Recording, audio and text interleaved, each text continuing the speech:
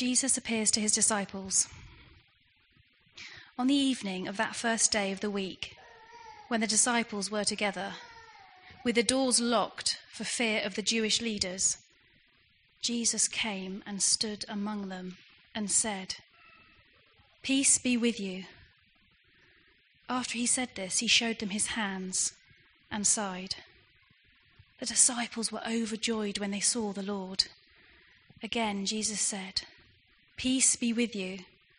As the Father has sent me, I am sending you." And with that, he breathed on them and said, "Receive the Holy Spirit. If you forgive the sins of anyone, their sins are forgiven. If you do not forgive them, they are not forgiven." This is the word of the Lord. Let's just all pray together. Heavenly Father, we delight in your word of life, that word which nourishes us, shares the good news that you brought us to. And so we now pray that that good news, that resurrection life may infiltrate our lives, and that through the words Beth speaks and through the anointing you will pour out upon her, we may have changed lives here this morning. Lives challenged, lives encouraged, but more than anything, lives which go out from these doors to take you into the world. Amen. So if you've got your Bibles open, keep them there. Keep an eye on what I'm saying. Now, our reading this morning, it started behind locked doors. I'm on, aren't I? Yeah, good. In that case, I shall carry on. So our reading this morning started behind locked doors. Have you ever thought about why they were hiding? We read these words so often, but really, they must have been terrified. Just think about what those disciples had been through. Imagine the confusion about what had happened, and their terrible, terrible fear that the soldiers might turn up at any moment and discover them. Imagine if before I started talking, I'd had to check all the doors. If I'd looked around to make sure that there were no unfamiliar faces. Just imagine how scared they must have been. And I wonder if they were also reflecting on all that had happened and trying to make sense of it. Reflecting on those things that we heard about during the baptism. You see, the disciples knew that Jesus Christ had come into the world, lived among them, and demonstrated God's love. They'd heard him explain that he was opening up the way to the Father. And that was why he had struggled and suffered, but I don't think they really understood that yet. They had been there as Jesus had endured the terrible agony of Gethsemane and the darkness of Calvary. They'd seen the nails driven through his hands, and they had heard him cry, "It is finished!" And they had seen the soldier pierce his side. There was no doubting it. They knew that their Lord had died on the cross. And yet, that morning, Mary had come running. "The tomb's empty," she'd said. Well, Simon Peter and John, off they went. They had to go and see. And there it was. It was empty. And then they'd gone back to the disciples, and Mary had come again. She'd said, "I have seen the Lord." I wonder, what would you have been thinking? So there they are, confused, excited, scared. The doors are locked. And then it happens. He's there. Jesus is there.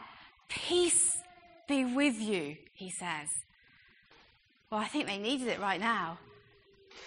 "Peace be with you," he says. And then, look what he says next. "As the Father has sent me, I am sending you." And with that, he breathed on them and said, receive the Holy Spirit. Now, is that what you'd have expected him to say? The first thing he says, he turns up and he gives them a really important job. We have a group of frightened, scared individuals hiding behind locked doors, and he says to them, right then, I'm sending you out there. But God knew what he was doing. Because first of all, if you look down at your Bible, you'll see that God granted them the perfect peace that passes understanding that only God can give. And then they're invited to join in God's great Trinitarian mission to the world. Despite their fears, they are sent out by the Father in unity with the Son and in the power of the Spirit. There was no doubting it. Jesus, the crucified one, the risen one, was sending them out. As the Father has sent me, I am sending you. I wonder how you'd have felt. I wonder how that makes you feel today. This young underground church hiding behind locked doors.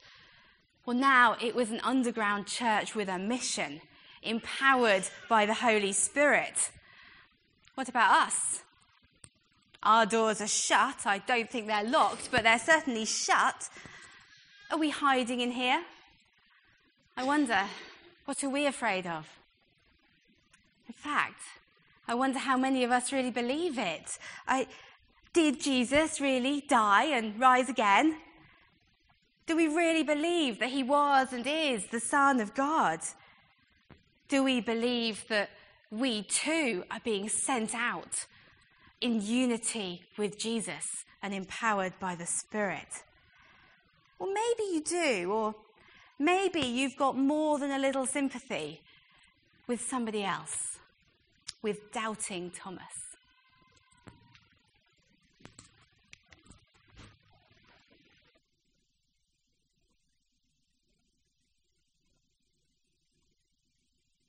Jesus appears to Thomas. Now Thomas, also known as Didymus, one of the 12, was not with the disciples when Jesus came. So the other disciples told him, "We have seen the Lord." But he said to them, "Unless I see the nail marks in his hands and put my finger where the nails were and put my hand into his side, I will not believe." A week later, his disciples were in the house again, and Thomas was with them. Though the doors were locked, Jesus came and stood among them and said, "Peace be with you." Then he said to Thomas, "Put your finger here. See my hands. Reach out your hand and put it into my side. Stop doubting and believe." Thomas said to him, "My Lord and my God." Then Jesus told him, "Because you have seen me, you have believed. Blessed are those who have not seen and yet have believed." The purpose of John's Gospel. Jesus performed many other signs in the presence of his disciples, which are not recorded in this book. But these are written that you may believe that Jesus is the Messiah, the Son of God, and that by believing you may have life in his name. This is the word of the Lord. So, doubting Thomas. That's how we know him, isn't it? Sometimes we even say that someone's a bit of a doubting Thomas because they don't really believe. But have you ever thought just how unfair it is to sum up somebody completely by just one thing they said? All we know is Thomas said, "I will not believe." So I thought in order to get our heads around this and to understand really what's going on, it was probably worth giving him a fair hearing, wouldn't you say? So if you've got your Bibles, flick back a few pages. Let's see when else we meet Thomas. On page 1022 in John chapter 14, then we see Thomas really engaging with what Jesus had to say. So Thomas was one of the disciples. He'd followed Jesus round. He'd seen the miracles. He'd heard the teaching. And here in John chapter 14, Jesus is trying to comfort them. And he says to them that he is going ahead to prepare a place for them. And you can just imagine the disciples all sitting there going, oh, yes, thank you, Jesus. And then Thomas, Jesus, I don't understand. Jesus, we don't know where you're going. So how can we know the way? How can we come to? Well, I'm rather glad he said that. Because if you notice what happens next, if it wasn't for Thomas asking that question, we'd never have heard this fantastic bit of teaching when Jesus says, I am the way, the truth, and the life. So I think that Thomas asking questions was really important. I think it matters today. And that's why here in Camborne we have many small groups who meet week by week to really delve into the Bible. It's why the Alpha Course has been such a success around the world. If we're really going to engage with what God wants for us, then we've got to dare to ask the questions, just like Thomas did.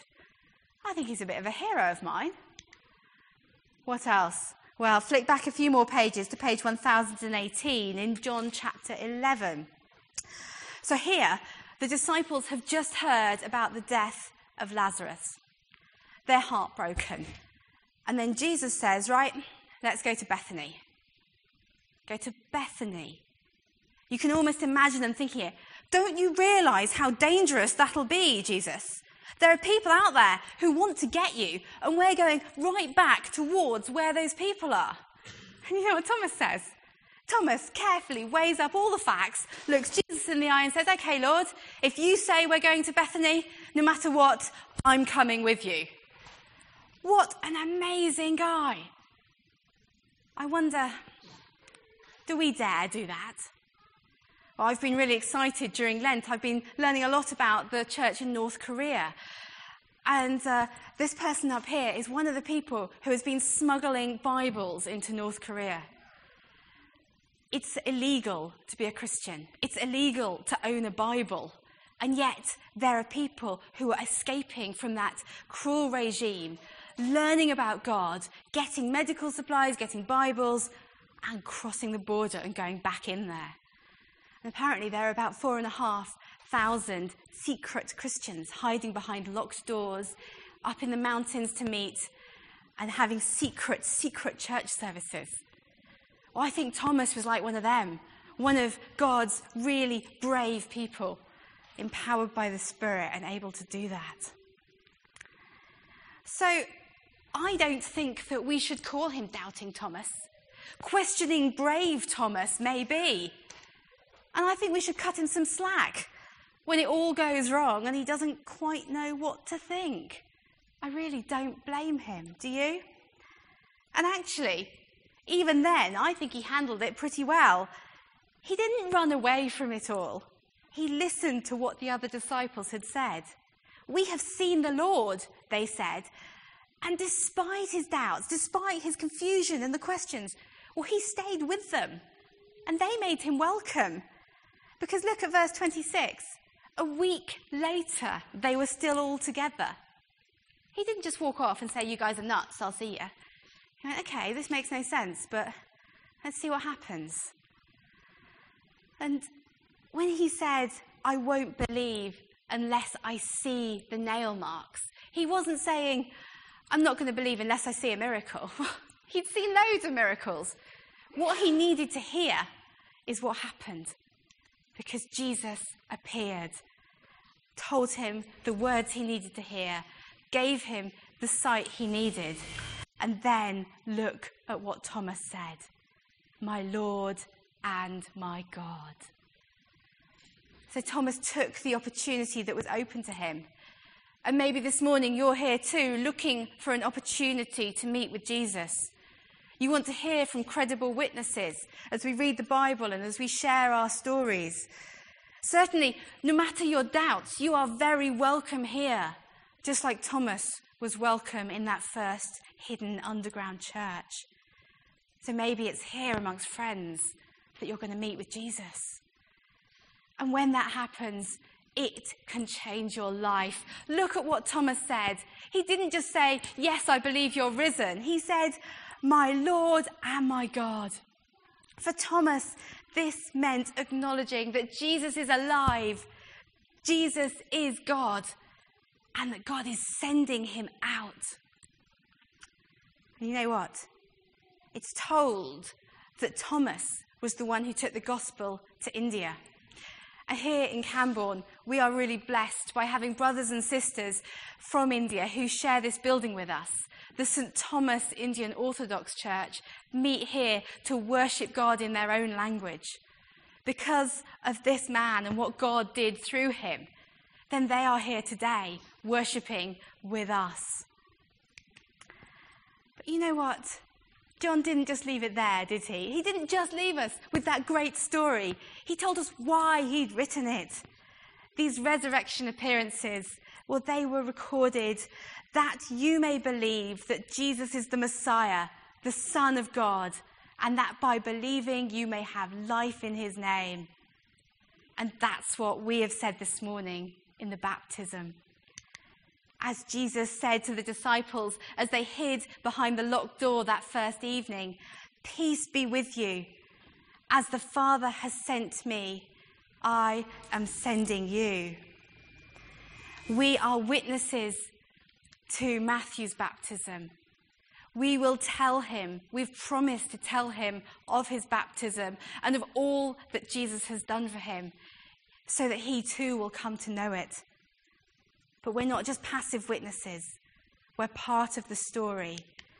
We too are sent out by the Father in unity with the Son and in the power of the Spirit. I wonder, dare you believe it?